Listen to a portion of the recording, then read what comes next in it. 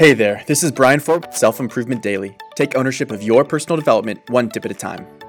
I've referenced this point before in previous tips, but I've never taken the time to elaborate on it.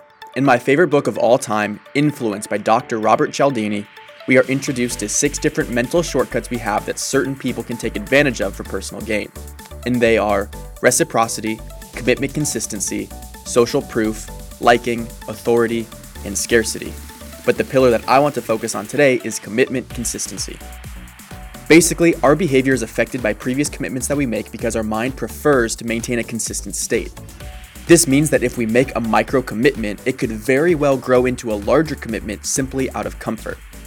So in the spirit of today, which is the second episode of my guilty pleasure, The Bachelor, I'm going to share a Bachelor-related example. Bear with me. To be on the show, all of the girls completely uproot their life in the hopes that they would find love. With all of that sacrifice, the girls must justify their decision to leave, and the only thing that could truly validate their decision is to end up with the Bachelor. So, their behavior becomes consistent with that decision they make, and they become over-infatuated with the Bachelor because that is the only thing that would validate their commitment. This explains why they truly believe they can fall in love so quickly. No, today's tip isn't to be on The Bachelor, although that would be a good one, but it is to be aware of your behavior after making a commitment. You'd be surprised how many micro commitments we make a day and how strongly motivating it is to be consistent with that commitment. It's the reason why accountability is so effective.